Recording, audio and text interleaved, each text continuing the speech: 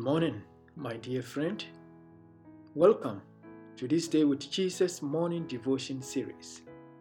Today's devotion is entitled Tithing in the Life of Abraham. The Bible traces tithing to the time of Abraham, the first patriarch of the Jewish people. His father, Terah, worshipped many gods, but Abraham was different. Abraham taught the idea of only one God in an age when people worshipped many gods. His unreserved obedience to God earned him the title, the Father of the Faithful. He is also known as the Friend of God.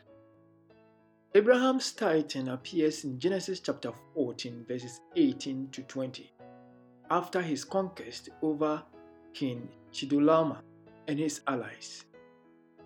Upon his return, Abraham met King Melchizedek.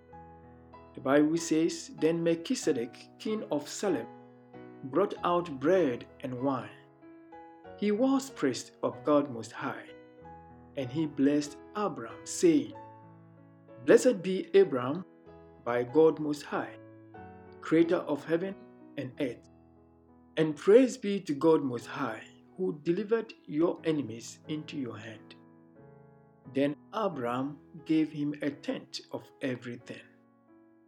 Melchizedek is introduced as both king and priest of God. His name means my king is righteous and king of Salem. Abraham's encounter with him was a covenantal meeting. While Melchizedek, God's king and priest, acknowledges Abraham as God's servant and blesses him, Abraham does recognize Melchizedek as a representation of God, accepts the blessings in faith, and responds with faithful tithe giving. He gave him tithes of all. Thus, Abraham's tithing was in direct link with the priesthood. Melchizedek did not ask for it. It was a voluntary offering from Abraham. Thus, Abraham acknowledged the priestly role of Melchizedek as a representative of God, who is also Abraham's God. Abraham established a precedence for a faithful response to God's blessings through benevolent acts of giving in support of God's household.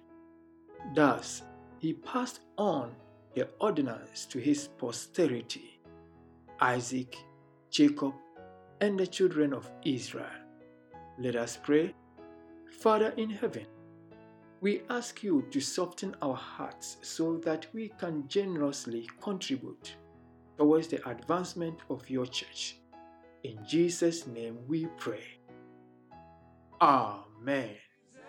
Jesus, how I trust him, how I proved him more and more.